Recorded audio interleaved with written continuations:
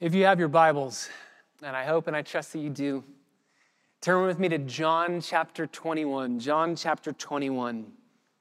It is our spring semester small group kickoff. And so we're going to take just 1 week off from our Mark study, our study in that amazing gospel that we've been enjoying so much. We're going to take just one Sunday off so that we can just kind of think through why we are doing what we are doing this next semester in our small groups. We're going to be studying the Old Testament. We're going to be looking at different passages in the Old Testament about growing our love for the Lord, about what it looks like to repent, what it looks like to turn from sin and to trust in God. We're going to go through many different narratives. It's going to be an amazing time in the Word together. And so in thinking through that, and thinking through turning from sin, turning to trust in the Savior, that whole process of the struggle with sin just kind of made me think, let's take a step back and let's just ask, we're a month into 2024.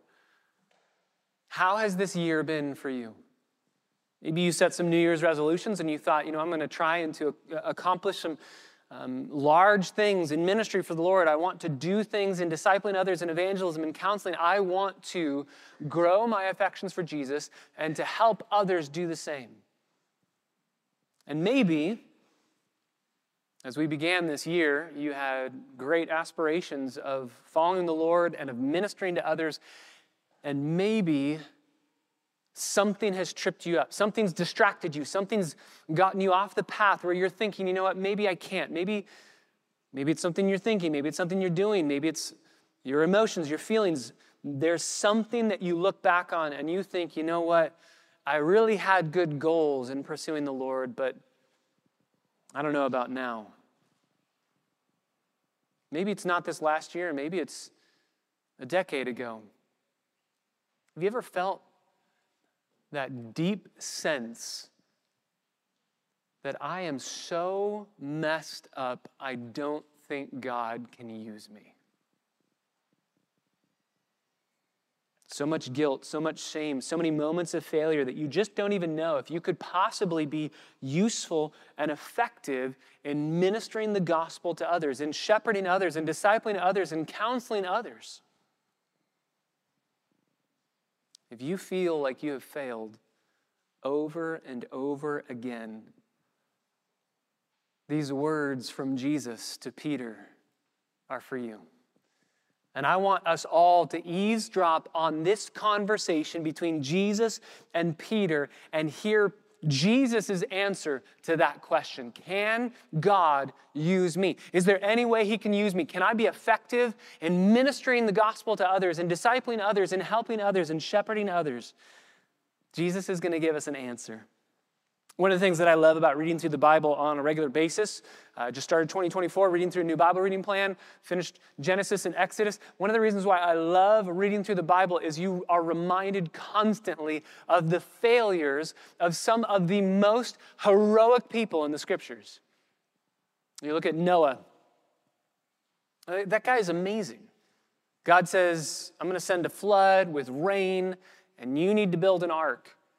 No one knew what rain was back then. It hadn't occurred. And Noah goes, I don't know what it is you're talking about, but I trust you and I'll obey. Amazing. And then the very next episode, he gets drunk. Abraham, God tells him, I want you to go to a land, make a journey, and I'm not even going to tell you where that land is or what that land is for yet. Just trust me. And Abraham says, sure, I trust you. He obeys by faith. And then once he gets there, he starts lying, habitually lying about his wife. You have Moses, incredible man of God, leads the people of God. And yet he gets so impatient and so hot-tempered, striking the rock, that God says, you're not even allowed into the promised land. The Bible is replete with example after example of people, many of whom are in the Hall of Fame of Faith in Hebrews 11, who fail over and over and over again, reminding us that there is only one true hero in the Scriptures, and that's our Savior. And then there's Peter. Peter's failures are notorious. Remember, he's in the boat in the middle of the storm. Jesus walks on the water, and Peter says, "If it's you, Lord, tell me to come to you." And he steps out onto the waves, and he starts walking. Amazing, incredible faith, but then he takes his eyes off of Jesus. He becomes fearful, doubtful, scared, and he sinks. Caesarea Philippi, Jesus says to Peter, "Who do you say that I am?" And Peter says, "You are the Christ, the Son of the living God." That is such a profound answer that Jesus says, "Flesh and blood have not revealed that to you, but my heavenly Father has shown that to you." You couldn't even know that if it weren't for my heavenly Father opening your eyes to see that reality. And then in the very next sentence, Jesus is going to say, "I am going to go to Jerusalem to die." And Peter rebukes Jesus. Look at this guy. Here's a guy who says, "You are God and you are wrong." That's how foolish this man is. And then the upper room. All the disciples sitting around the upper room. Jesus says, "All of you will fall away." And Peter says, "They all will, but not me. I will not fall away. My love for you is greater than their love for you. And even though they might fall away, I will not." So here's Peter's resume. Occasionally he speaks for the devil. He disagrees with the Son of God and occasionally rebukes him. And he denies knowing Jesus 3 times. Can the gospel save Peter? Of course. But the question for us this morning is, can the gospel so fit Peter for useful ministry that it doesn't just save, but sanctifies and allows him to participate in faithful gospel ministry with others? And the answer is yes. The gospel delivers defective disciples from destruction and then also prepares them for a lifetime of fruitful ministry. So if you want to be an effective ambassador of Jesus Christ, you want to be used mightily under his strength and by his power, then let's listen as Jesus tells Peter the 2 things that you need in order to follow him and help others follow as well. John chapter 21, beginning in verse 15. Let's read this together. "So when they had finished breakfast, Jesus said to Simon Peter, 'Simon, son of John, do you love me more than these?' And he said to him, 'Yes, Lord, you know that I love you.' And he said to him, 'Tend my lambs.' He said to him again a second time, 'Simon, son of John, do you love me?' And he said to him, 'Yes, Lord, you know that I love you.' And he said to him, 'Shepherd my sheep.' He said to him the third time, 'Simon, son of John, do you love me?' And Peter was grieved because he said to him the third time, 'Do you love me?' And he said to him, 'Lord, you know all things. You know that I love you.' Jesus said to him, 'Tend my sheep. Truly, truly, I say to you, when you were younger, you used to gird yourself and walk wherever you wished. But when you grow old, you will stretch out your hands and someone else will gird you and bring you where you do not wish to go.' Now this he said, signifying by what kind of death he would glorify God. And when he had spoken this, he said to him, 'Follow me.' Peter, turning around, saw the disciple whom Jesus loved following them, the one who had leaned back on his bosom at the supper and said, 'Lord, who is the one who betrays you?' So Peter, seeing him, said to Jesus, 'Lord, what about this man?' Jesus said to him, 'If I want him to remain until I come, what is that to you? You follow me.' Therefore this saying went out among the brethren that the disciple would not die. Yet Jesus did not say to him that he would not die, but only, 'If I want him to remain until I come, what is that to you?' This is the disciple who's testifying to these things and wrote these things, and we know that his testimony is true. And there are also many other things which Jesus did, which if they were written in detail, I suppose that even the world itself would not contain the books that would be written." This is the word of God. Let's ask his blessing on our time this morning as we give careful attention to it. Father, we thank you for an opportunity to open your word, to hear you speak to us from your word. We thank you that you have spoken clearly and that we can understand you clearly. So, Holy Spirit, open our eyes now to behold wonderful things from your law, that we would see and perceive and not be like the Pharisees who, while seeing, they don't perceive. Give us humility and teachability to receive your word. We are desperate. We are needy beggars. And so we come before you, even as Peter would have come before you way back then, to listen to the words that you would say. And we ask that you would, just like you did with Peter, restore us through the gospel and fit us for useful ministry. We pray this all in the name of Jesus Christ, our Savior. Amen. These verses give us two realities that are necessary for faithful discipleship. Two realities necessary for faithful discipleship. If you want to be an effective minister of Christ, if you want to help others follow Jesus, then you need two things. Number one, you need affection for Jesus. Number one, affection for Jesus. This is verses 15 through 17. The foundation of everything you do as a disciple of Christ is not a doing, but rather a devotion. It starts with an affection for Christ. Verse 15, when they had finished breakfast. They'd finished breakfast. You remember the scene? Earlier in the chapter, the Lord had told the disciples to go to Galilee, to the mountain in Galilee, and wait for him there, where he would give them the Great Commission. And so they went from the upper room, they went to Galilee, and while they are waiting in Galilee, the disciples decide, you know what, let's just go fishing. I think that there might have been a sense in Peter's mind specifically that he knew, I don't do well as a disciple. I clearly failed as a disciple. I'm not good at following Jesus. I denied knowing him 3 times, and so let me go back to what I'm good at. This is natural to me. I'm good at this, so let me go back to my old job. And I love, as he goes back to his old job, he can't even do that. He's failing at that. They don't bring in any fish. And then someone shows up on the shore and says, have you caught any fish? No? Well, cast your net to the right-hand side of the boat. And I'm sure somebody in that boat is thinking, from here to here, that's not going to make a difference. That guy doesn't know what he's talking about. And maybe somebody in the boat said, you remember Jesus did that for us? In Luke chapter 5, Jesus did that for us. That sounds very similar to something Jesus would do. Let's do it. And so they do it, and they throw the nets over, and they bring in, John tells us, 153 fish. And Peter says, it's the Lord. Jumps out of the boat, swims to shore, and even on the dry land, on shore, I love that Peter already sees a breakfast laid out, fish on the fire. It's like Jesus is saying, I don't even need the fish that you just caught.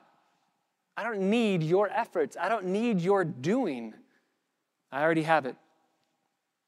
Verse 9, when they got out on the land, they saw the charcoal fire already laid out and fish placed on it and bread. This is the Lord. And the Lord is setting Peter up for something magnificently brutal. I wonder if you caught it in verse 9. There's a clue in verse 9 that Jesus is setting Peter up. Has your memory ever been awakened by a distinct smell? Freshly cut grass always takes me back to Little League Baseball.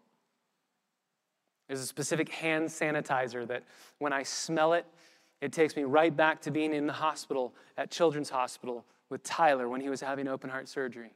Takes me right back. There's a specific smell. I don't know if you have a smell like that, where you smell something that just takes you right back. Charcoal fires are like that. They have a distinct smell.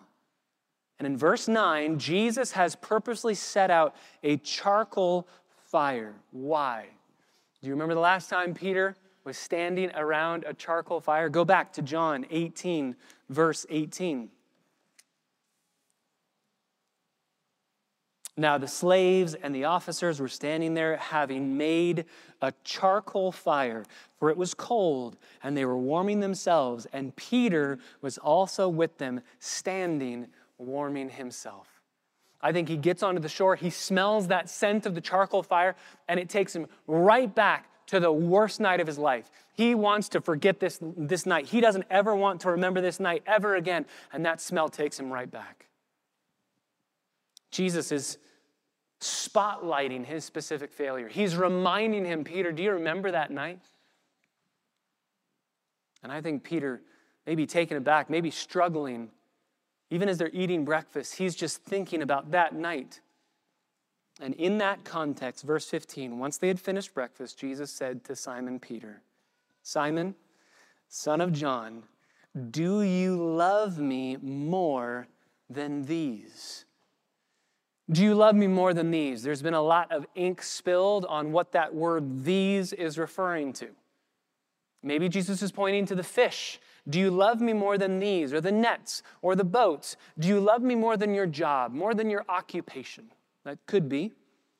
Maybe he's pointing to the disciples. Do you love me more than you love hanging out with them? Do you love me more than you love your fellowship with them? Could be. But I actually think he's saying, do you love me more than these disciples love me? I think he's saying that because, again, he's taking Peter back to that fateful evening. And what happened that evening? In the upper room, Peter had said, all will fall away, but I will not. Why? Because I love you more than these. And so Jesus here says, do you love me more than these disciples? What's Peter's answer? Yes, Lord, you know that I love you, but notice what he has dropped. He doesn't say, I love you more than these, because he can't say that. All of them fled away. In fact, all of them fled, but not all of them denied knowing Jesus. That's just on Peter. There's no way he can say, I love you more than these, because he knows he doesn't. Jesus is being mercifully brutal. This question is designed to get to the center of Peter's heart, and it does. You can hear it in his response. He has learned his lesson. He's not comparing himself to the other disciples. In fact, Peter responds with such humility that he doesn't even use the same word for love that Jesus had used. Jesus says, do you agape me? That's a Greek word for love that is the highest form of love. It's a covenant-keeping love. It's an unconditional love. It's a love that no matter what happens, I will always love you. Clearly, Peter doesn't have that love, so he doesn't respond with I agape you. He responds with I phileo you, a brotherly affection, a friendship. I have a deep affection for you as a friend, but Peter says, I can't say that I agape you. Bishop Lightfoot was the first one a couple hundred years ago to point out the stark contrast between agape and phileo. And I do think that there's an aspect of that that's true. I don't want to make too much of it, because I think the greater emphasis, the main emphasis in this text is not necessarily what words are used, though that's important. It's the number of times that they're used. Drop down to verse 17. Peter is grieved because Jesus said a third time, do you love me? So Peter is more concerned about the number of times, because Jesus is saying one question for every denial that Peter made. Peter is grieved. He's humbled. A shattering of his self-sufficiency has occurred. And that is the only kind of person Jesus uses. The only people that Jesus uses are the people that are shattered by their sinfulness. If you think I have something to offer somebody because I'm pretty good, I'm a decent individual, I'm a good person, God won't use you. He has to shatter you and get you to a place where you see that you are the worst sinner. I love the way one pastor says it. At the end of the day, gospel ministry is not about your powerful gifts, your superior commitment, your academic achievements. It is a demeanor of life which is impacted by the gospel and illustrates the gospel as you bleed a humility that is produced by the gospel, a humility that makes crystal clear to everyone around you that you know that everything that you are is owing to the grace of Jesus and nothing else. Self-reliance in discipleship and ministry is deadly because it's antithetical to the very gospel that you are declaring. Just think about it. If you say, yeah, Jesus helped me, but I'm kind of a good person, and so he saved me in some way, shape, or form, but I'm really not that bad. And then you turn around and you tell others you need the gospel, you need salvation. That's antithetical. You cannot be preoccupied by the sufficiency of Jesus and simultaneously enamored by the powers of your own abilities. They nullify each other. Peter knows what A.W. Tozer wrote when he said, quote, "It is highly unlikely that God can use a man greatly until he has first hurt him deeply." Charles Spurgeon says, "Whenever God means to make a man great and use him greatly, he always breaks him into pieces first." That's what's happening to Peter. And so he says, maybe even through tears, "Yes, Lord, you know that I love you." And what's Jesus' response? What's his response? End of verse 15. "Tend my lambs." That's it. Do you love me? Yes, I love you. Then get to work. Tend my lambs. Feed my sheep. Notice there's no pointing out, do you really love me? Do you promise to never do that again? Do you know how bad you actually messed up? No. It's, Peter, do you love me now? And the answer is yes, so go get to work. Go tend my sheep. My sheep. They are his sheep. The church is Jesus' church, not our church. Verse 16, a second time, Jesus says to him, "Simon, son of John." And I love that he's using the name Simon. That's Simon's original name. That's his old name. Jesus gave him the nickname of Peter.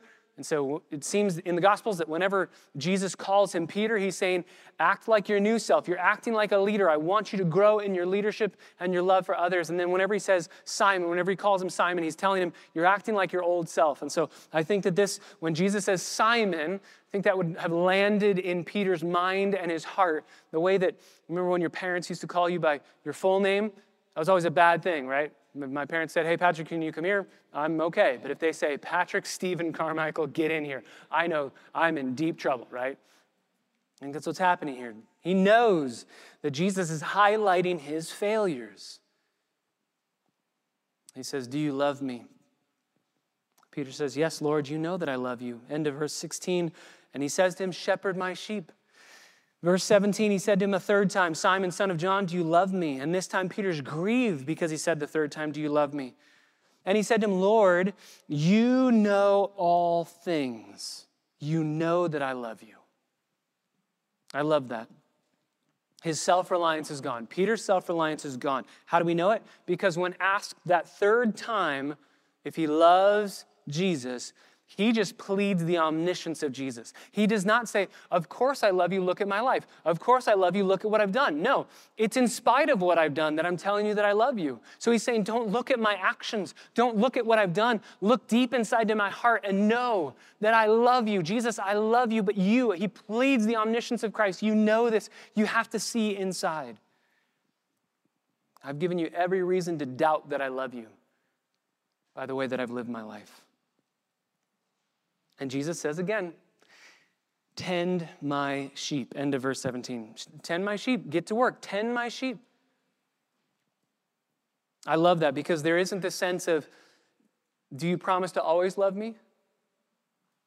Did you love me back then? Will you love me in the future? No. In fact, Peter's going to kind of mess up in the very next paragraph when he fixes his eyes on John. And then he's going to really mess up in the book of Galatians, right? And Paul's going to have to call him out in Galatians for doing something that is antithetical to the gospel. But Peter, once asked by Jesus, "Do you love me?" And he responds, "Yes, I do." Peter is commissioned for ministry. And he's commissioned because he knows that he's not better than those around him, but worse. There's nothing in his love for Jesus that merits boasting. His prideful strength had been weakened, and now and only now is he ready to go and strengthen other people. I love the way that Dietrich Bonhoeffer says it. Quote, "If my sinfulness appears to me to be in any way smaller or less detestable in comparison with the sins of others, I am still not recognizing my sinfulness at all. My sin is of necessity the worst, the most grievous, and the most reprehensible. Brotherly love will find any number of extenuations for the sins of others, only for my sin there is no apology whatsoever. Therefore, my sin is the worst, and he who would serve his brother in the fellowship must sink all the way down to these depths of humility. So can I ask you, have you sunk all the way down to those depths of humility? Do you look at others, even in this church family, and think, I'm better than they are. I'm doing better than they're doing? If so, we are just like the Pharisee in the book of Luke who says, Lord, thank you that I'm not like that person. Thank you that I'm not as bad as they are. No, we need to be like Peter, shattered in our sense of self-reliance and self-sufficiency so that we say, God, how could you have mercy on me? How could you love me? This is unbelievable love. If you're a self-conscious sinner, you can deal lovingly with other sinners, right? You can love them with gospel love because you know I'm nothing special, and so I can just share humbly the love of Christ. You know what failure means. But if you are self-righteous, you can be a brutal weapon in the hands of the enemy. Self-righteous people are brutal people. And so that's why Jesus says, are you being self-righteous, Peter? And when Peter answers, you know all things. You know my love in here because I haven't given you evidence of it. I don't love you more than these disciples. When he has shown that sense of a shattering of his soul, Jesus says, go minister. Go minister. Kent Hughes says, failure creates the poverty of spirit that in turn makes us fit receptacles for the blessings of the kingdom of God. Failure engenders humility. Humility dethrones self-reliance. And all we can do is surrender ourselves completely to the adequacy of Jesus Christ. And then, when he accomplishes great things using us, there is no competition for glory. If you do anything great in the kingdom of God, there's no competition for glory because he alone did that work through you. So, do you love Jesus? Notice, Jesus says, do you love me? And when Peter says yes, he says, feed my sheep. Because if you truly love Jesus, then you will naturally love others. That's the greatest commandment, right? Love God, love people. And if you love Jesus the way that he deserves to be loved, the way that he should be loved, then that love is going to naturally flow through you to others. Calvin says, no man will steadily persevere in the discharge of his ministry unless love for Christ reigns in his heart. So, brothers and sisters, do you love Jesus? Maybe you're here this morning and you wonder, why is he worthy of that kind of love? Is he really worthy of all of my affections? Why is he so lovely? Why should I love him that much? I would just simply say, because of who he is and because of what he has done. Who is Jesus? He is the Son of God. He is God, very God. He is God who made us, who created us, who told us how life operates best, who gave us the laws to bless us, to encourage us. And then we look at our Creator and we say, I don't want it. Every time we sin, we are just saying to God, I could do a better job being God than you. Your laws are awful, and my laws would be better. Sin, I love the definition that R.C. Sproul used to use. Sin is cosmic treason. Every time we sin, we are saying, God, I wish you were dead, and I wish I was in your place as King of the universe. That's what we have done in our sinfulness. And in our sinfulness, God would be just, fair, righteous, holy, to say you've made your choice to step back and to let all of us bear the righteous penalty of our sin. What does our sin deserve? Our sin deserves death. Romans 6:23 says, the wages of our sin is death. We have sinned against our Creator, and the penalty of that sin is judgment in the next life for all eternity in hell. And God would have been fair to just say, you made your choice. You chose sin. You've spurned me. And therefore, I'm not stepping in. And then all humanity would go to hell. But he loves you. He loves you so much that he said, I am going to start a rescue mission that will go into humanity and pull people and plead with them to come to me and make a provision so that they would be able to be saved and not go to hell. So God the Father sends Jesus, the Son, fully God, becoming fully human. Jesus lives in our place. He lives our lives before us. He 100% perfectly human, 100% perfectly God. He lives a holy life, never sinning, and in perfect obedience. He goes to the cross. And at the cross, God the Father takes the punishment that we deserve and puts it on Jesus. He treats Jesus as if he had lived our sinful lives so that God the Father could take Jesus's perfection, his sinlessness, and put it into our account and then treat us as if we had lived his perfect life. Jesus dies on the cross, he's buried, he rises from the dead, and he says to all, if you would cling to me by faith, trust in me. There's no work you have to do. There's nothing you could ever do to earn salvation. Otherwise, Jesus would not have been killed on a cross. Remember, he said in the Garden of Gethsemane, if there is any other way, let this cup pass from me. If there was another way to be saved, that would have happened, and Jesus wouldn't have gone to the cross. But Jesus goes to the cross because there is no other way to be saved but by trusting in his finished work on the cross, his work in our place. And so for all who would cling to him by faith, loving him, treasuring him, if you understand the love that he has for you, that he did that for you because of his love for you, if you understand that love, you will not help yourself. You couldn't be able to help yourself to love him back. That's what 1 John 4:19 says. We love him because he first loved us. So do you love him? Not do you know about him, but do you love him? We say a lot at our church, being a believer is not about knowing facts or even believing those facts are true. If you have those two things, if you know facts about Jesus and you believe that those facts are true, you have the qualifications to be a demon, right? James 2:19. The demons believe and they tremble, they shudder, they're angry about it. If you know facts that are true about Jesus and you believe that they're true, that qualifies you for demonic faith. But what sets apart saving faith from demonic faith? The demons know facts about Jesus, they believe that those facts are true, and they hate that they're true. They wish they could change them because they hate that they're true. They hate that Jesus is the only way. They hate that their sin deserves punishment. They hate that.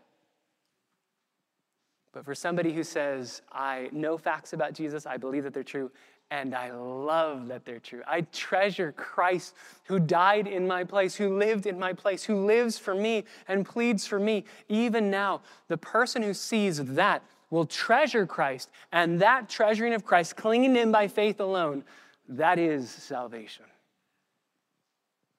So have you gazed at the glory of Christ and the love of Christ, and have you loved him with that kind of a love? If you're here this morning and you would say, I get it intellectually, I understand, but I don't really know if I feel that depth of love for him and I want to grow that love. If you're here this morning and you want to grow in your love, first of all, I would love to talk with you, and many people around you would love to talk with you after this service. But before we talk with you, talk to God, pray, and ask God to grow in your heart a love for him. Because Romans chapter 5, verse 5 says, the love of God has been poured out within our hearts by the Holy Spirit. So pray, ask God, give me a love for you. Open my eyes to see you. I want to love you this way. If you understand the gospel, you know that Jesus knows you perfectly. And he loves you perfectly. The gospel is being fully known and fully loved. And he wants you. He loves you. He died for you. He desires for you to turn. And you might say with Peter, I don't know. There's a lot of guilt that I have. And he would say this morning, there's more grace in him than guilt in you. You might say, you don't understand my life of sin. I would say, I don't know it fully. God does. He's omniscient. And he's better at saving than you are at sinning. So run to him, love him, trust him. Peter is given a lesson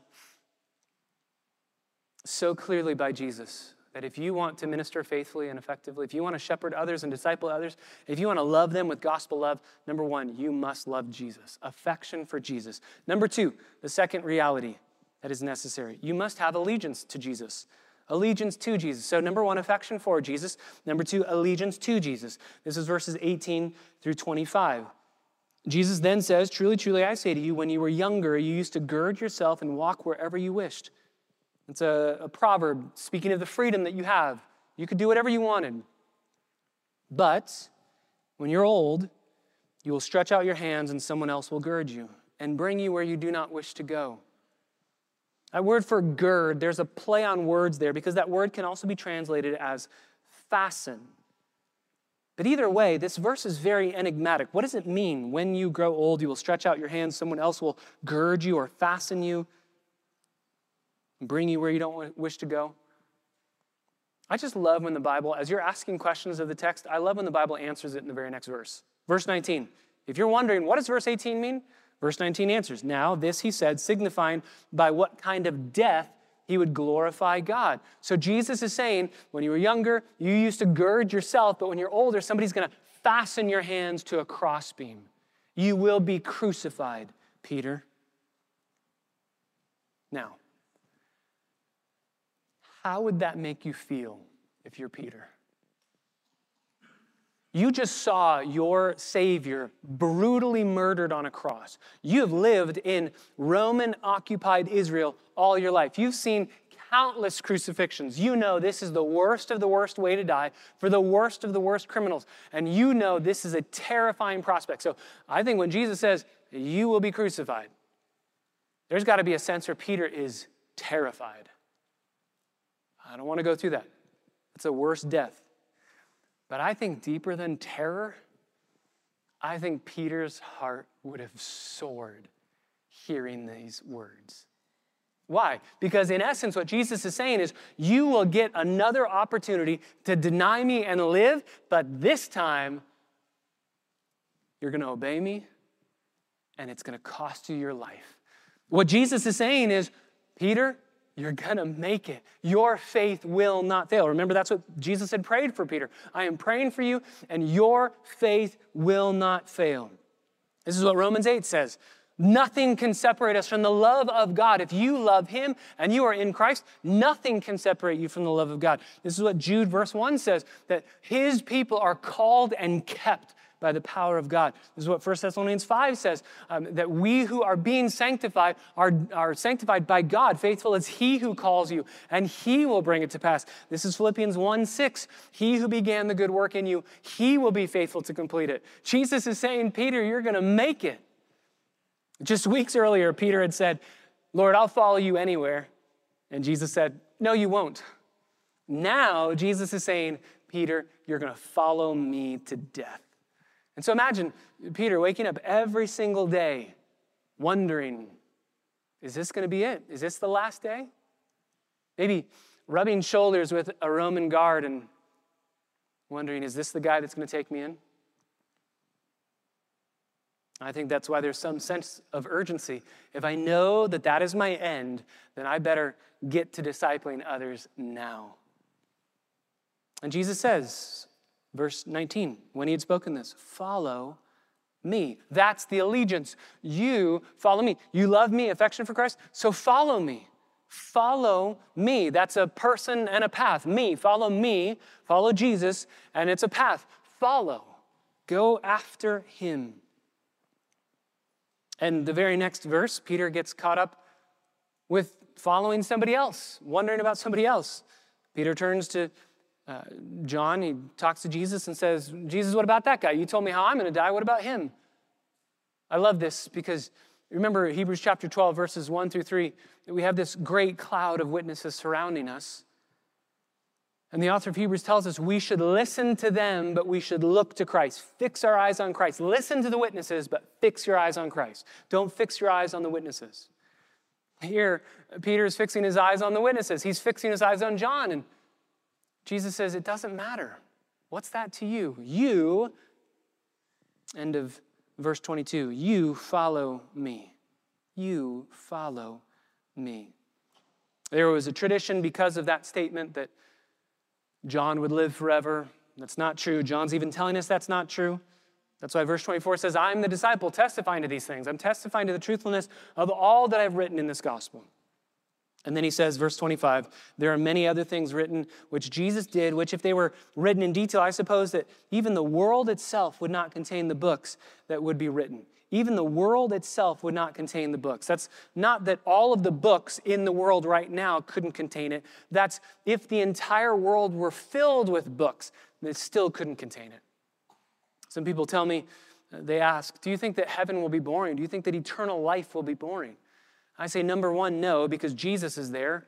Psalm 16, in your presence, there's the fullness of joy at your right hand. There are pleasures forevermore. Of course it won't be boring. We get Jesus. But secondly, from this verse, it won't be boring because we're going to be learning so much of what Jesus did that's not recorded for us in the Scriptures.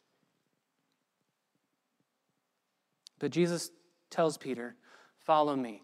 If you want to follow after Christ and have effective ministry in this church family with those around you, you need, number one, affection for Jesus, and number two, allegiance to Jesus. So do you love him? Not have you loved him, not will you love him, but do you love him now?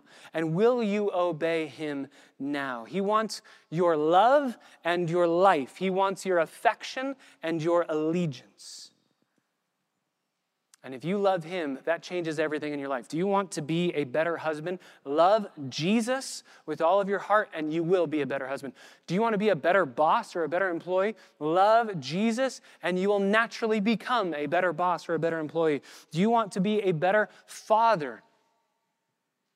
A better mother? Love Jesus more than anything this world has to offer. Turn to 1 Peter chapter 1 as we end our time this morning. Did Peter understand the lesson that Jesus was teaching him? Did he get it? The answer is a resounding yes, not only with his life and not only with the teaching that we see in the book of Acts, but also with his letters. 1 Peter chapter 1, verse 6. In this you greatly rejoice, even though now for a little while, if necessary, you have been distressed by various trials, so that the proof of your faith, being more precious than gold, which is perishable, even though tested by fire, may be found to result in praise and glory and honor at the revelation of Jesus Christ. And though you have not seen him, you love him. Though you do not see him now, but believe in him, you greatly rejoice with joy inexpressible, full of glory, obtaining as the outcome of your faith the salvation of your souls. You haven't seen him, but you love him. Do you love me? Jesus asked Peter that question 3 times, and he's asking you this morning the exact same question. Do you love me? Father, thank you so much for your word, and I pray now as we prepare our hearts to partake of communion, we would reflect on that question, do you love me? And maybe we, like Peter, would say, I have struggled in the past, and I know I'm going to mess up in the future, but in this moment, with everything that is possible within me, I love you. I want to follow you. I want you. Because you first loved me. So, Father, confirm these truths to our hearts even as we sing. May we love you for who you are and for what you've done because you first loved us. And grow in us a deeper affection for Christ.